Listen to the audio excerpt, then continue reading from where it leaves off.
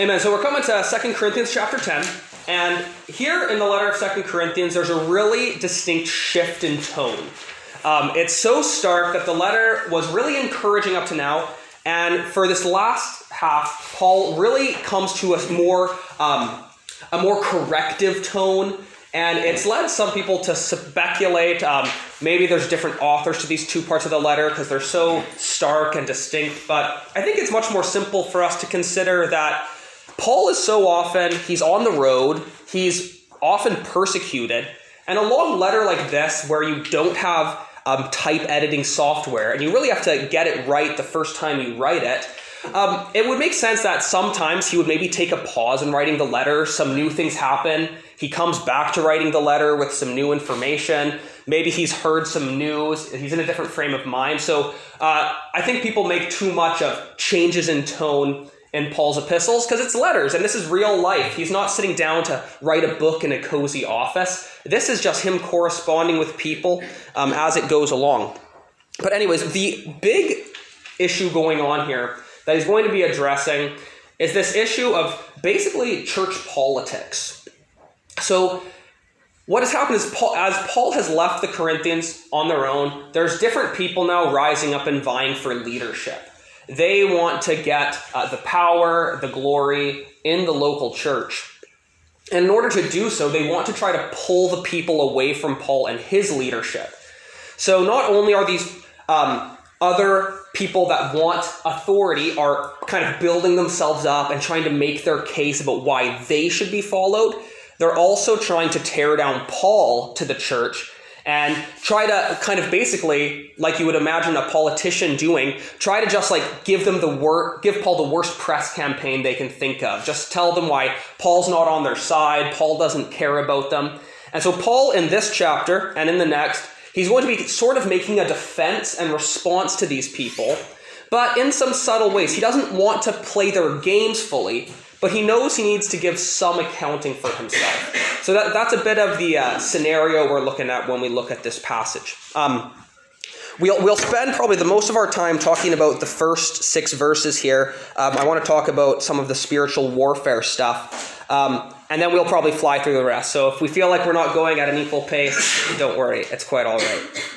Okay, take a look at verse 1.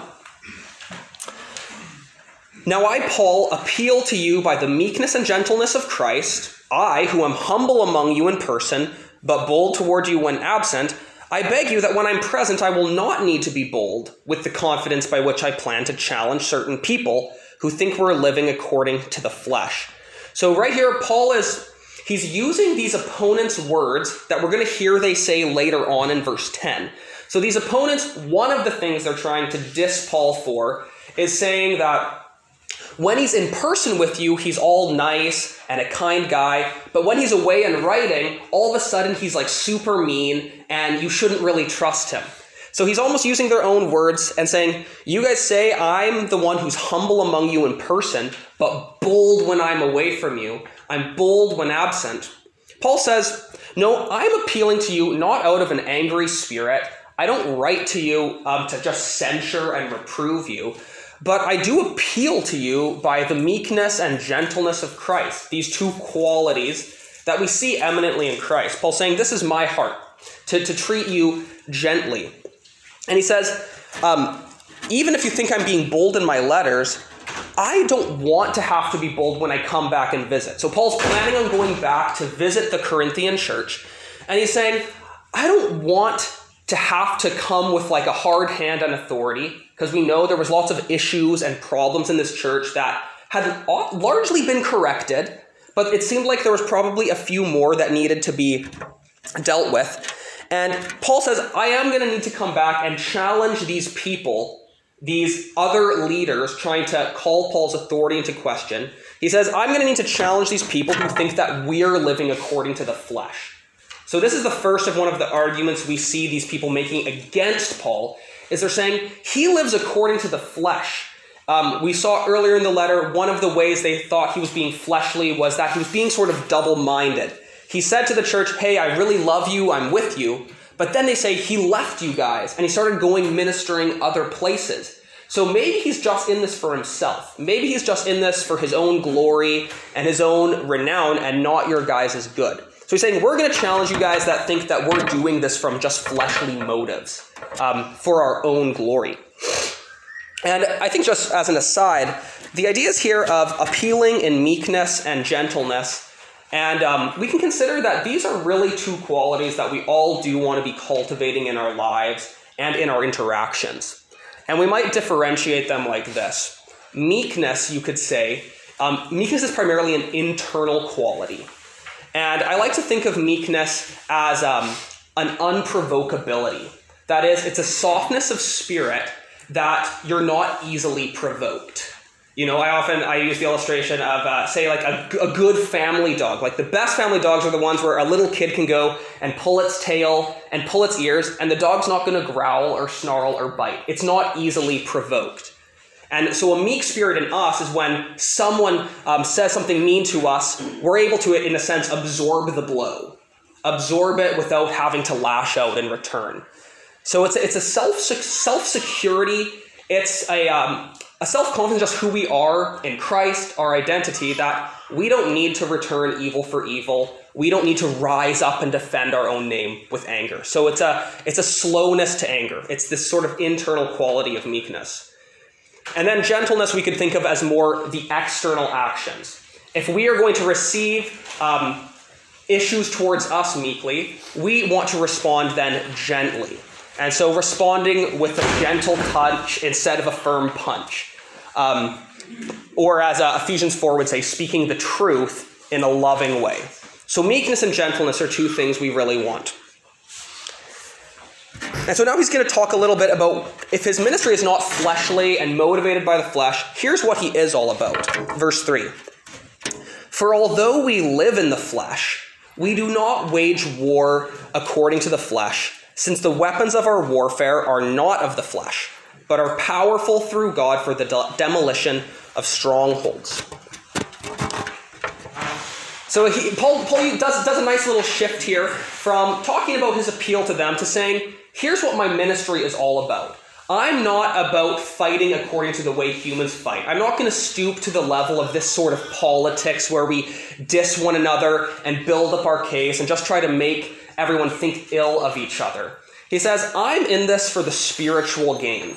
That's what I care about among you guys, not fighting my way for authority, but I am doing spiritual battle on a much more significant level. He says the weapons of our warfare are not of the flesh. They're powerful through God. He's going to talk about what these spiritual weapons do. He doesn't strictly mention what all the weapons are, but we see throughout the rest of his letters that the two primary weapons that we use in the Christian faith are the Word of God and prayer. In Ephesians 6, it talks about the sword of the Spirit. That is the spiritual sword that we use to chop down these high arguments, is the Word of God, or we might think the truth of God. The second weapon being prayer. The fact that we have recourse to God, to God's power, God's strength, God's Spirit, to come to our defense. We can also see in the church, God gives the keys of the kingdom to the church. And so another spiritual weapon is this weapon of church discipline, which is not only, we always think the extreme side, but that's everything from gently correcting someone, say, hey, this way you're living is not in accordance with what God calls us to. It's a calling one another to a way of life that is marked by Christ-likeness. So spiritual weapons. And these weapons are used for the demolition of strongholds. He says, we demolish arguments and every proud thing raised up against the knowledge of God. We take every thought captive to obey Christ. So this is interesting. He's saying, I'm not concerned about fighting people. He says, we are fighting on an ideological level. We're fighting arguments and philosophies and reasonings and worldviews. And that's the spot in which spiritual warfare happens. And we often don't like talking about this idea of spiritual warfare. It's been co-opted by charismatics to have all these sorts of weird things that, we fight demons this way, or we use the right words in order to gain spiritual power. That's not really what spiritual warfare is. What spiritual warfare is it's fighting the lies that permeate our mindsets and permeate our culture, and we fight it with the truth of God. And it's the truth of God, that sword of the Spirit, that is able then to chop down these arguments and high things that get raised up against the knowledge of God. And I would maybe summarize these ideas of these high things raised up against God, these arguments, these proud things, is I like to think of it in terms of isms. Okay, so we can have all these different philosophies, ideologies in the world, and there's a sense in which when it becomes an ism, that's when it starts to take on a whole worldview defining frame. And this isn't a strict way that an ism always works, but just for purposes of illustration, consider some of these with me. I think this will make a bit more sense. So take materialism. Okay, so this is saying the material world, which we believe in and is good, and we need to believe that this world has materials that we can use. Materialism raises that idea up to make it a high, all-encompassing thing, to say then that all there is in the world is the material. All we should believe exists is the material. And when it becomes materialism, that's all of a sudden something that's raised up to compete with God.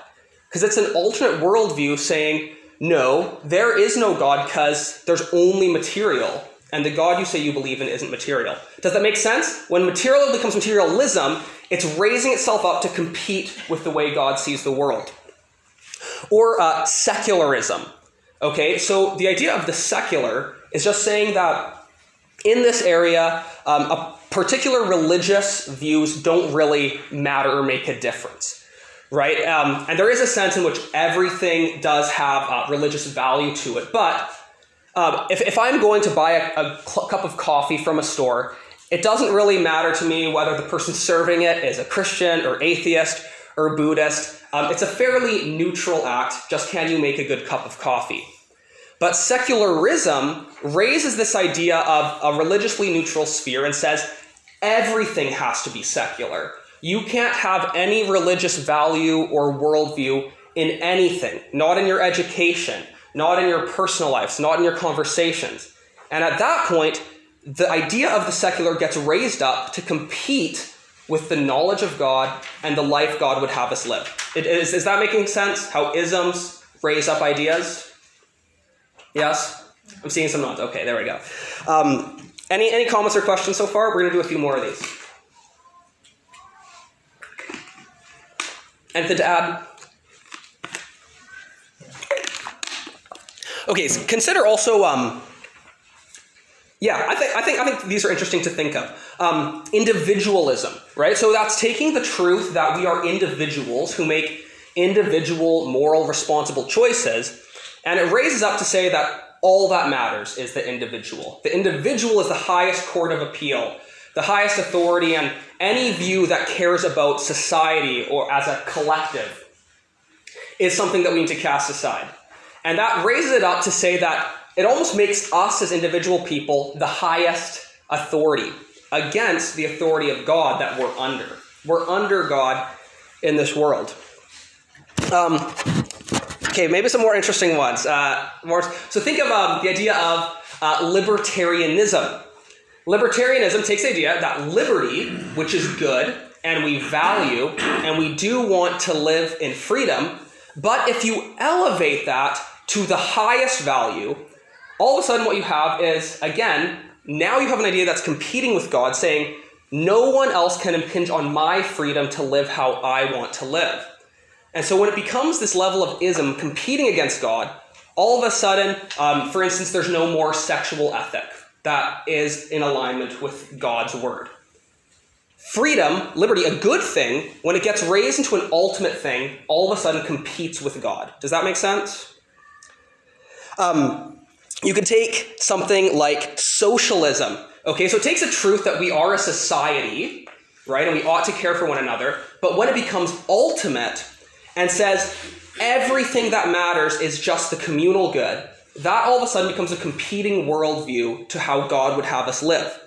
Capitalism takes the truth that there are truths of how capital markets work and how wealth is amassed that are true and right, but when it becomes an ultimate worldview, that everything someone believes is captured by that, all of a sudden the creation and amassing of wealth becomes more important than caring for each other, and it can lead to exploitation. And I'm not saying any of these things are bad things just because they have an ism. I'm just saying as a thought experiment, if you took these things to the highest order of your worldview, right? So I'm not saying you can't believe in any of these things. I'm saying that when they become your ultimate life philosophy, which we actually can see in this world, they ultimately fail because they compete with God's worldview as the ultimate life philosophy. Skepticism, that takes the truth that we ought to not believe everything we hear. We should be skeptical about some claims, but it says then, ultimately, we should be skeptical about everything. We can't know any truth. We can't know whether there's a God. We can't know if anything is trustworthy. It makes this a skeptical idea the highest. Rationalism, the truth that reason is good, but if reason becomes ultimate, then all of a sudden man's understanding is elevated above God. And rationalism in this country back in the 1700s undermined the Christian faith and led to Unitarianism because the doctrine of the Trinity is not rationally understood ultimately. It's a mystery received by faith. And so because early in this country, reason got elevated to such a high extent, the doctrine of the Trinity got jettisoned and Unitarianism took over the universities and led on a really dangerous slide because it got made ultimate. Humanism takes the truth that we should care about human flourishing and human happiness and says, no, human happiness is now the highest good. And that's, again, going to compete with what God says. And so what do we do with all of these, okay? We can see, apart from God, everyone is looking for a life philosophy that makes sense of ultimate reality. This is the way the world truly works and how we should live. But Paul says we fight these with the truth of God's word, and we take every thought captive to obey Christ. Okay, and so this is our task as Christians. As we encounter the grains of truth in these various isms, and most of them do have some grain of truth in them, the question then is, how do we make them come into alignment with the ways of Christ and make them obey Christ? Right? So we take the truth of rationalism and we say, yes, we should be rational and reasonable, but that has to be underneath what Christ has revealed in his truth. And so we hold to the mysteries of Christ's nature as being both God and man at the same time. The mysteries of the Trinity. We take the truth of the material world, but we bring materialism to obey Christ, understanding that, yes, we cultivate, we build, and we love to create, but we have to do it acknowledging that there's a greater spiritual reality. There's souls to care for, not just bodies.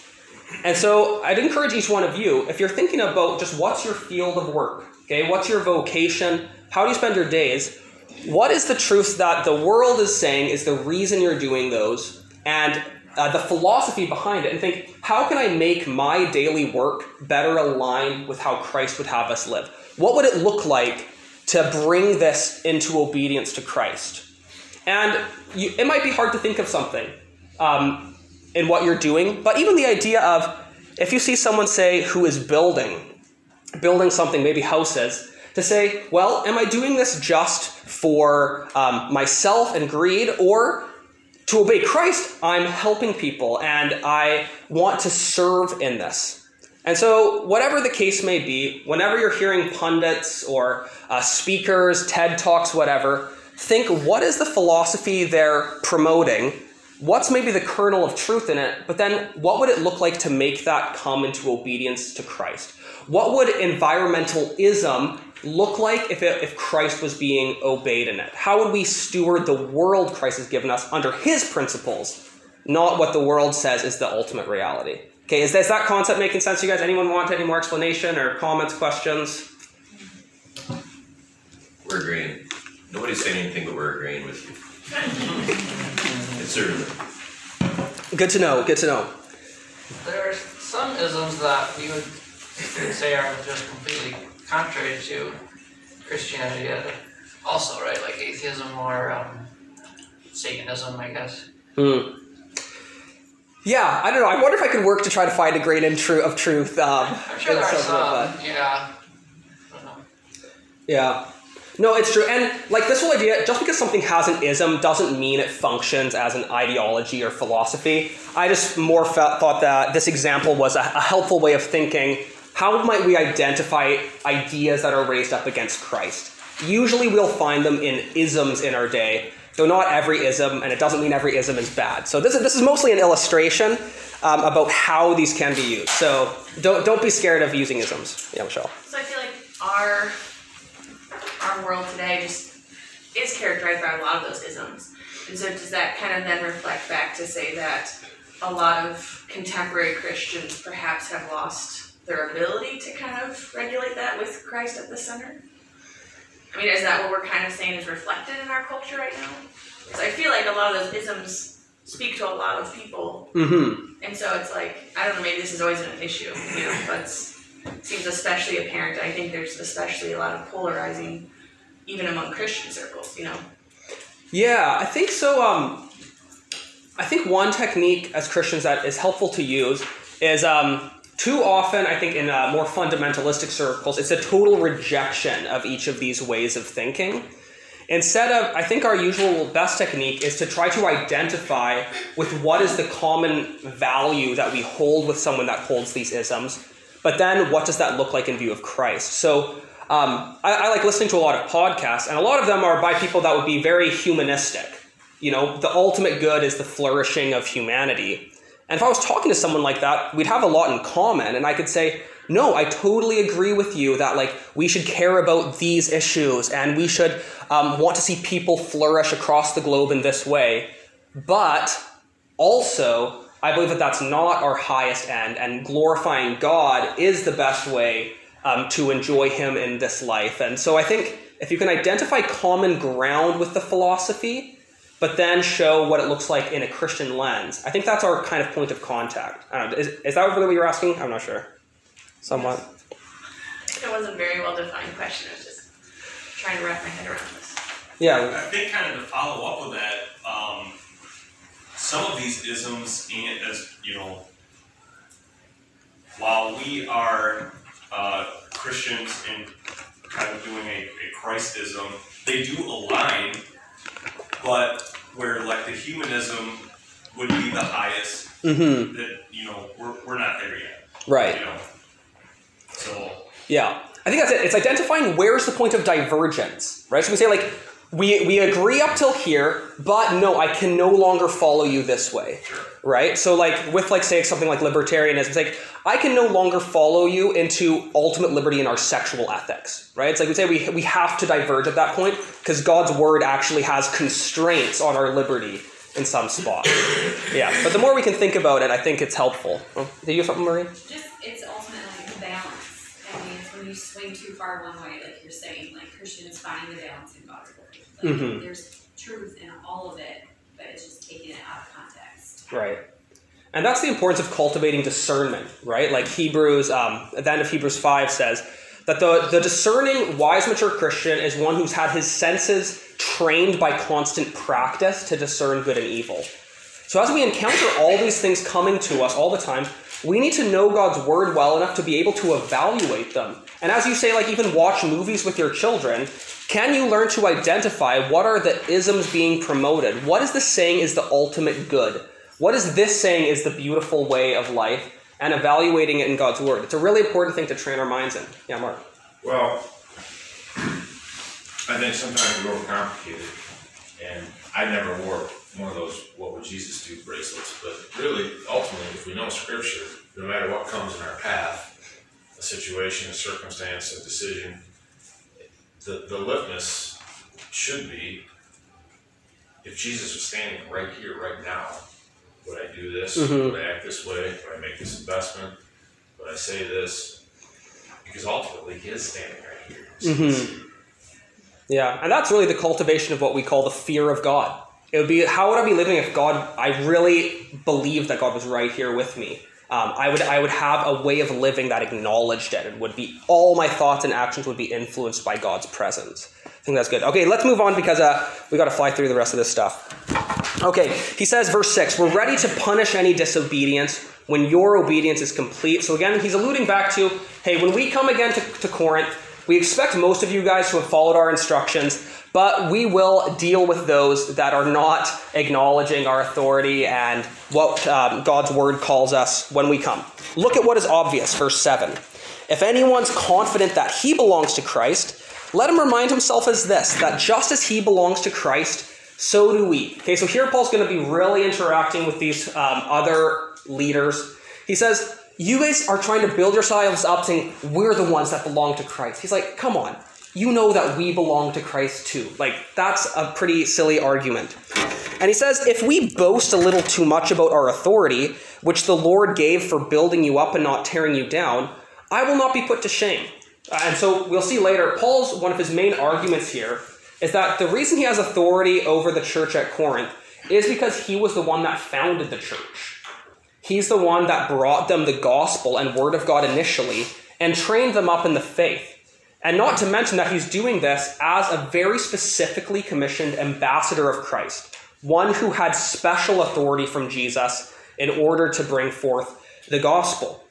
And he says, I will tell you, I'll freely admit that I do have this authority in Christ, but remember, this is authority only to build you up, not to tear you down, which is an interesting contrast with the tearing down of all these false worldviews and isms. He says, that's what we use God's truth to tear down, but we use everything God has given us in our teaching and leading to build you up. And right, again, that's a sign of good church leaders, ones that want to see God's people built up in love, in the truth, not torn down. If we do this, I will not be put to shame. Verse 9, I don't want to seem as though I'm trying to terrify you with my letters, for it said, his letters are weighty and powerful, but his physical presence is weak and his public speaking amounts to nothing. So again, this was one of those accusations that these other leaders were bringing. They said, his letters, he's all bold and fiery, but then when he comes to us, he's weak and he's not even that good of a public speaker. Wouldn't you rather follow after me, who am eloquent, and I know what I'm talking about, and I present so much better than this Paul guy? Paul says, you guys are saying these things, and yes, I don't want to terrify you unnecessarily by writing harshly to you, but let such a person consider this, that what we are in our letters when we are absent, we will also be in our actions when we're present. So he's saying, I'm not inflating these promises like, say, a politician might do and then not deliver. He says, yes, I have said some hard things to you in my letter, but when I come, we are going to follow through. We are going to deal with those people that we tried to publicly correct in our letters. I'm not just grandstanding. I'm not just making a show of it. We are going to have to deal with these people dissenting against God's ways. Verse 12, we don't dare classify or compare ourselves with some who commend ourselves. This is Paul being a little, some would say almost like a bit sarcastic or ironic here. He might be saying it like, we're not going to compare ourselves with those who commend themselves. Like, I'm not going to play these games of comparison. Follow me because I'm the best leader. Don't follow this guy because he's not good. Paul doesn't want to get involved in these sort of petty politics. He says, when they're measuring themselves by themselves and comparing themselves to themselves, they lack understanding. And again, I think there's a lesson for us here of just how we deal with comparison and envy. Because we want to be respected. We want to be thought well of by each other, even here in this room. We want people to think that we're pretty great people. And if we try to use just comparing ourselves to others in order to do that, which is really at the heart of envy, it's a fool's errand. Because you can always find someone worse than you in some category in order to try to inflate your own sense of ego. You can always find someone who's better than you in some way or at something. And if our ultimate standard of comparison is each other, that's just a foolish way to live. And that's also a way to live that is weak, because then our sense of self-worth and our self-confidence is at the whims of our environment.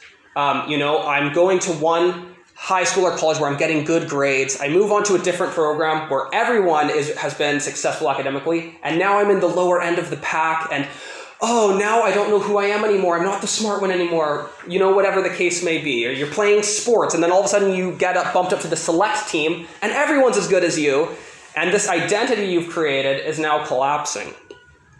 And so we don't want to be people who compare ourselves with each other. That's the heart of pride, because what comparison is saying, the problem with the heart of comparison is that it's not just the desire to be good at something, but it's the desire to be just better than others. So I don't really care how good I am at soccer as long as I'm the best one on the team, right? Whereas if I was, say, the worst on the team, but I was happy that I was improving and playing well, that's a much more humble approach. So this is something we can really watch in our own hearts, is just see, how am I, when I enter a room or a party, am I sizing myself up against other people, saying, I think I'm more spiritual than that person, I probably make more than that person, or the opposite, I'm probably way worse off than that person, I do not have the skills of that person. That's really, it's not the way we ought to be thinking. God's made us who we are, and what we'll see at the end here is he says, we don't want to just commend and boast in ourselves, but boast in the Lord and what he's done for us and who we are in him. That's where our ultimate security comes from. However, we will not boast beyond measure, but according to the measure of the area of ministry that God assigned to us, which reaches even to you. So Paul's saying, I'm going to narrow in on the thing I'm really going to promote to you guys is that you are a sphere of authority that God gave to us. I'm not going to try to say all these great things about myself, but just tell you the truth that we came to you with the gospel of Christ. He says we're not overextending ourselves as if we had not reached you. He's saying we're not trying to take credit for things that we don't deserve. It's not like, Paul's saying, if it was the case that someone else had come and planted the church at Corinth, and we had just jumped on in and said, now we're the leaders, listen to us, that would be overextending his argument. But he's saying, that's not the case. We came to you with the gospel of Christ. It reached to you. And therefore, because we planted the church, this is an area of responsibility that God has given to us. And so he said, I'm going to boast about that God actually, through my ministry, let the gospel come to you so that you could hear about Jesus and follow him. We're not boasting beyond measures about other people's labors, but on the contrary, we have the hope that as your faith increases, our area of ministry will be greatly enlarged, so that we may preach the gospel to regions beyond you, without boasting about what has already been done in someone else's area of ministry.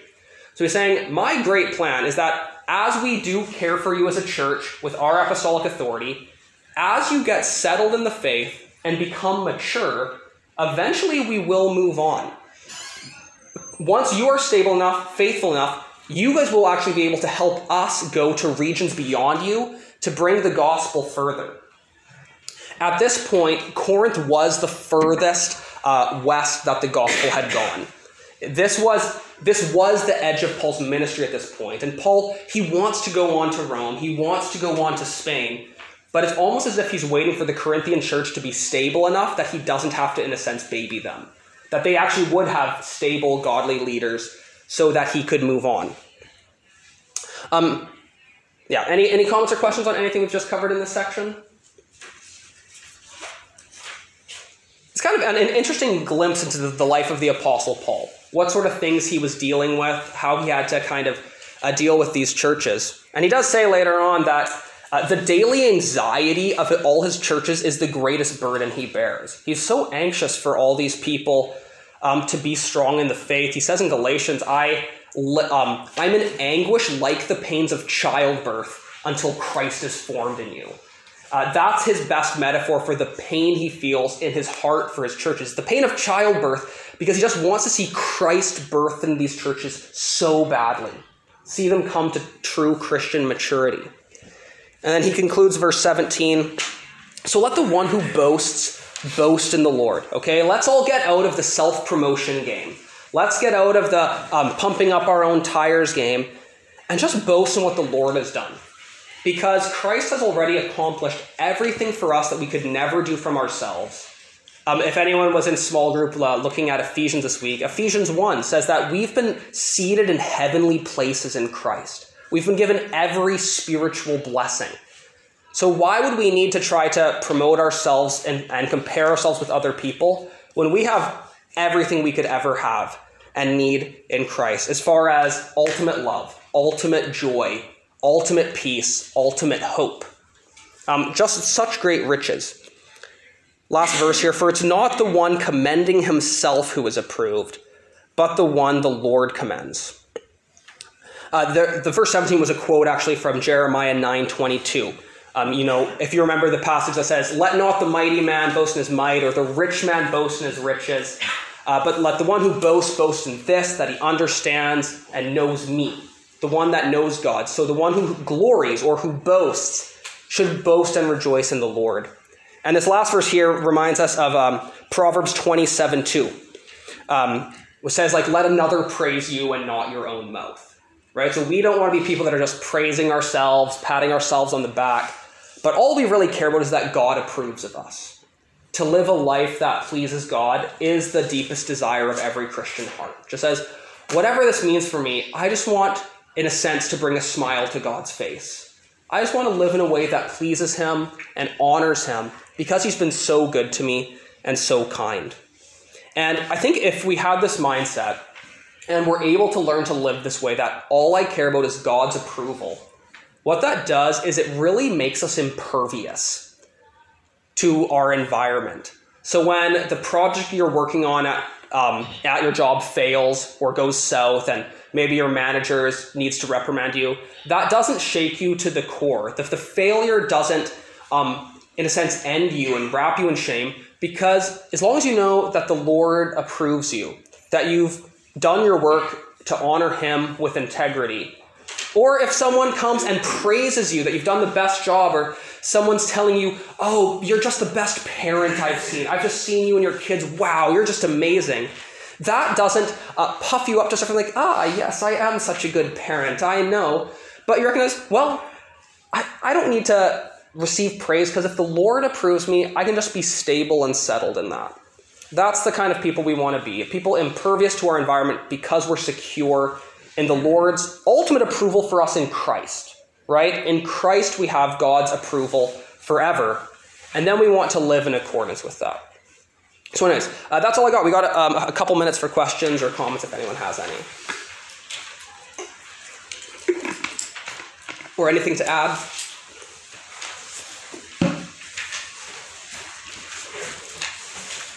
Awesome. Why don't we close in prayer?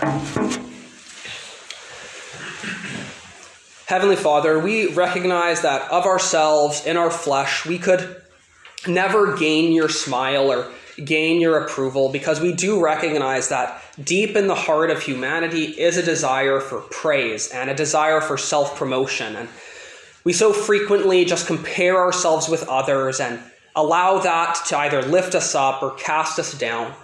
But Lord, that's why we thank you for Jesus, who paid for all our sins and who, through his death and resurrection, brings us an unbroken flow of your love, and that we can be adopted into the family of God. And would that security, Lord, just that recognition of your love for your children, so stabilize and secure our hearts that we would not be easily shaken by what happens in our environment, that we wouldn't be brought low by our failures or lifted up in our successes, but that we would constantly look to you, acknowledge your presence around us, and seek to live as people who honor and please God. We pray these things in Jesus' name. Amen.